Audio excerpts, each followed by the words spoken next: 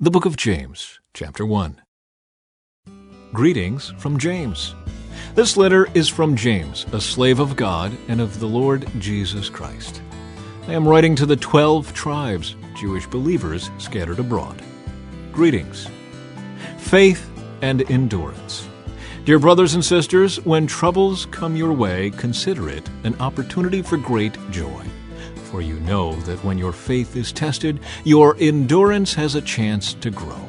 So let it grow. For when your endurance is fully developed, you will be perfect and complete, needing nothing. If you need wisdom, ask our generous God, and He will give it to you. He will not rebuke you for asking. But when you ask Him, be sure that your faith is in God alone. Do not waver, for a person with divided loyalty is as unsettled as a wave of the sea that is blown and tossed by the wind. Such people should not expect to receive anything from the Lord. Their loyalty is divided between God and the world, and they are unstable in everything they do. Believers who are poor have something to boast about, for God has honored them, and those who are rich should boast that God has humbled them. They will fade away like a little flower in the field. The hot sun rises and the grass withers. The little flower droops and falls, and its beauty fades away. In the same way, the rich will fade away with all of their achievements. God blesses those who patiently endure testing and temptation. Afterward, they will receive the crown of life that God has promised to those who love Him. And remember, when you are being tempted, do not say, God is tempting me. God is never tempted to do wrong, and He never tempts anyone else. Temptation comes from our own desires, which entice us and drag us away. These desires give birth to sinful actions, and when sin is allowed to grow, it gives birth to death. So don't be misled, my dear brothers and sisters. Whatever is good and perfect comes down to us from God our Father, who created all the lights in the heavens. He never changes or casts a shifting shadow. He chose to give birth to us by giving us His true word, and we, out of all creation, became His prized possession. Listening and doing. Understand this, my dear brothers and sisters. You must all be quick to listen, slow to speak, and slow to get angry. Human anger does not produce the righteousness God desires. So get rid of all the filth and evil in your lives, and humbly accept the word God has planted in your hearts, for it has the power to save your souls. But don't just listen to God's word. You must do what it says. Otherwise, you are only fooling yourselves. For if you listen to the word and don't obey, it is like glancing at your face in a mirror. You see yourself, walk away, and forget what you look like. But if you look carefully into the perfect law that sets you free, and if you do what it says and don't forget what you heard, then God will bless you for doing it. If you claim to be religious but don't control your tongue, you are fooling yourself, and your religion is worthless. Pure and genuine religion, in the sight of God the Father, means caring for orphans and widows in their distress and refusing to let the world corrupt you. Chapter 2. A warning against prejudice. My dear brothers and sisters, how can you claim to have faith in our glorious Lord Jesus Christ if you favor some people over others? For example, suppose someone comes into your meeting dressed in fancy clothes and expensive jewelry, and another comes in who is poor and dressed in dirty clothes. If you give special attention and a good seat to the rich person, but you say to the poor one, you can stand over there, or else sit on the floor, well, doesn't this discrimination show that your judgments are guided by evil motives? Listen to me, dear brothers and sisters. Hasn't God chosen the poor in this world to be rich in faith? Aren't they the ones who will inherit the kingdom He promised to those who love Him? But you dishonor the poor. Isn't it the rich who oppress you and drag you into court? Aren't they the ones who slander Jesus Christ, whose noble name you bear? Yes, indeed, it is good when you obey the royal law as found in the Scriptures, love your neighbor as yourself. But if you favor some people over others, you are committing a sin. You are guilty of breaking the law. For the person who keeps all of the laws except one is as guilty as a person who has broken all of God's laws. For the same God who said, "You must not commit adultery," also said, "You must not murder." So if you murder someone, but do not commit adultery, you have still broken the law. So whatever you say or whatever you do, remember that you will be judged by the law that sets you free. There will be no mercy for those who have not shown mercy to others. But if you have been merciful, God will be merciful when He judges you. Faith without good deeds is dead. What good is it, dear brothers and sisters, if you say you have faith, but don't show it by your actions? Can that kind of faith save anyone? Suppose you see a brother or sister who has no food or clothing, and you say, "Goodbye and have a good day, stay warm and eat well," but then you don't give that person any food or clothing. What good does that do? So you see, faith by itself isn't enough. Unless it produces good deeds, it is dead and useless. Now someone may argue, some people have faith, others have good deeds. But I say, how can you show me your faith if you don't have good deeds? I will show you my faith by my good deeds. You say you have faith, for you believe that there is one God. Good for you. Even the demons believe this, and they tremble in terror. How foolish! Can't you see that faith without good deeds is useless? Don't you remember that our ancestor Abraham was shown to be right with God by his actions when he offered his son Isaac on the altar?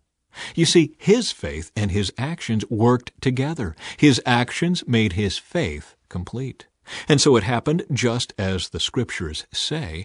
Abraham believed God, and God counted him as righteous because of his faith. He was even called the friend of God. So you see, we are shown to be right with God by what we do, not by faith alone. Rahab the prostitute is another example. She was shown to be right with God by her actions when she hid those messengers and sent them safely away by a different road. Just as the body is dead without breath, so also faith is dead without good works. Chapter 3. Controlling the tongue. Dear brothers and sisters, not many of you should become teachers in the church, for we who teach will be judged more strictly. Indeed, we all make many mistakes. For if we could control our tongues, we would be perfect and could also control ourselves in every other way. We can make a large horse go wherever we want by means of a small bit in its mouth. And a small rudder makes a huge ship turn wherever the pilot chooses to go, even though the winds are strong. In the same way, the tongue is a small thing that makes grand speeches. But a tiny spark can set a great forest on fire, and the tongue is a flame of fire. It is a whole world of wickedness, corrupting your entire body. It can set your whole life on fire, for it is set on fire by hell itself. People can tame all kinds of animals, birds, reptiles, and fish, but no one can tame the tongue. It is restless and evil, full of deadly poison. Sometimes it praises our Lord and Father, and sometimes it curses those who have been made in the image of God. And so blessing and cursing come pouring out of the same mouth. Surely, my brothers and sisters, this is not right. Does a spring of water bubble out with both fresh water and bitter water? Does a fig tree produce olives, or a grapevine produce figs? No, and you can't draw fresh water from a salty spring. True wisdom comes from God. If you are wise and understand God's ways, prove it by living an honorable life, doing good works with the humility that comes from wisdom. But if you are bitterly jealous and there is selfish ambition in your heart, don't cover up the truth with boasting and lying, for jealousy and selfishness are not God's kind of wisdom. Such things are earthly, unspiritual, and demonic. For wherever there is jealousy and selfish ambition, there you will find disorder and evil of every kind. But the wisdom from above is first of all pure. It is also peace-loving, gentle at all times, and willing to yield to others. It is full of mercy and good deeds. It shows no favoritism and is always sincere. And those who are peacemakers will plant seeds of peace and reap a harvest of righteousness. Chapter 4. Drawing close to God. What is causing the quarrels and fights among you? Don't they come from the evil desires at war within you? You want what you don't have, so you scheme and kill to get it. You are jealous of what others have, but you can't get it, so you fight and wage war to take it away from them. Yet you don't have what you want because you don't ask God for it. And even when you ask, you don't get it because your motives are all wrong. You want only what will give you pleasure. You adulterers, don't you realize that friendship with the world makes you an enemy of God? I say it again. If you want to be a friend of the world, you make yourself an enemy of God. What do you think the Scriptures mean when they say that the Spirit God has placed within us is filled with envy? But He gives us even more grace to stand against such evil desires. As the Scriptures say, God opposes the proud, but favors the humble. So humble yourselves before God. Resist the devil, and he will flee from you. Come close to God, and God will come close to you. Wash your hands, you sinners. Purify your hearts, for your loyalty is divided between God and the world. Let there be tears for what you have done. Let there be sorrow and deep grief. Let there be sadness instead of laughter, and gloom instead of joy. Humble yourselves before the Lord, and He will lift you up in honor. Warning against judging others. Don't speak evil against each other, dear brothers and sisters. If you criticize and judge each other, then you are criticizing and judging God's law. But your job is to obey the law, not to judge whether it applies to you. God alone, who gave the law, is the judge. He alone has the power to save or to destroy. So what right do you have to judge your neighbor? Warning about self-confidence. Look here, you who say, today or tomorrow we are going to a certain town and will stay there a year. We will do business there and make a profit. How do you know what your life will be like tomorrow? Your life is like the morning fog. It's here a little while, then it's gone. What you ought to say is, if the Lord wants us to, we will live and do this or that. Otherwise, you are boasting about your own plans, and all such boasting is evil. Remember, it is sin to know what you ought to do and then not do it. Chapter 5. Warning to the rich. Look here, you rich people.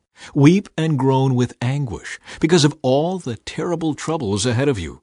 Your wealth is rotting away, and your fine clothes are moth-eaten rags. Your gold and silver have become worthless. The very wealth you were counting on will eat away your flesh like fire. This treasure you have accumulated will stand as evidence against you on the day of judgment. For listen, hear the cries of the field workers whom you have cheated of their pay. The wages you held back cry out against you. The cries of those who harvest your fields have reached the ears of the Lord of heaven's armies. You have spent your years on earth in luxury, satisfying your every desire. You have fattened yourselves for the day of slaughter. You have condemned and killed innocent people who do not resist you. Patience and endurance. Dear brothers and sisters, be patient as you wait for the Lord's return. Consider the farmers who patiently wait for the rains in the fall and in the spring. They eagerly look for the valuable harvest to ripen. You too must be patient. Take courage, for the coming of the Lord is near. Don't grumble about each other, brothers and sisters, or you will be judged. For look, the judge is standing at the door. For examples of patience in suffering, dear brothers and sisters, look at the prophets who spoke in the name of the Lord. We give great honor to those who endure under suffering. For instance, you know about Job, a man of great endurance. You can see how the Lord was kind to him at the end. For the Lord is full of tenderness and mercy. But most of all, my brothers and sisters, never take an oath by heaven or earth or anything else. Just say a simple yes or no, so that you will not sin and be condemned. The power of prayer. Are any of you suffering hardships? You should pray. Are any of you happy? You should sing praises. Are any of you sick? You should call for the elders of the church to come and pray over you, anointing you with oil in the name of the Lord. Such a prayer offered in faith will heal the sick, and the Lord will make you well. And if you have committed any sins, you will be forgiven. Confess your sins to each other and pray for each other so that you may be healed.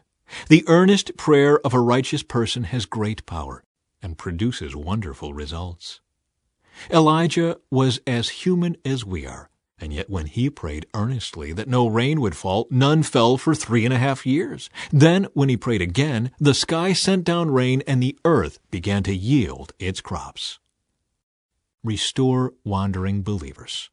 My dear brothers and sisters, if someone among you wanders away from the truth and is brought back, you can be sure that whoever brings the sinner back will save that person from death and bring about the forgiveness of many sins.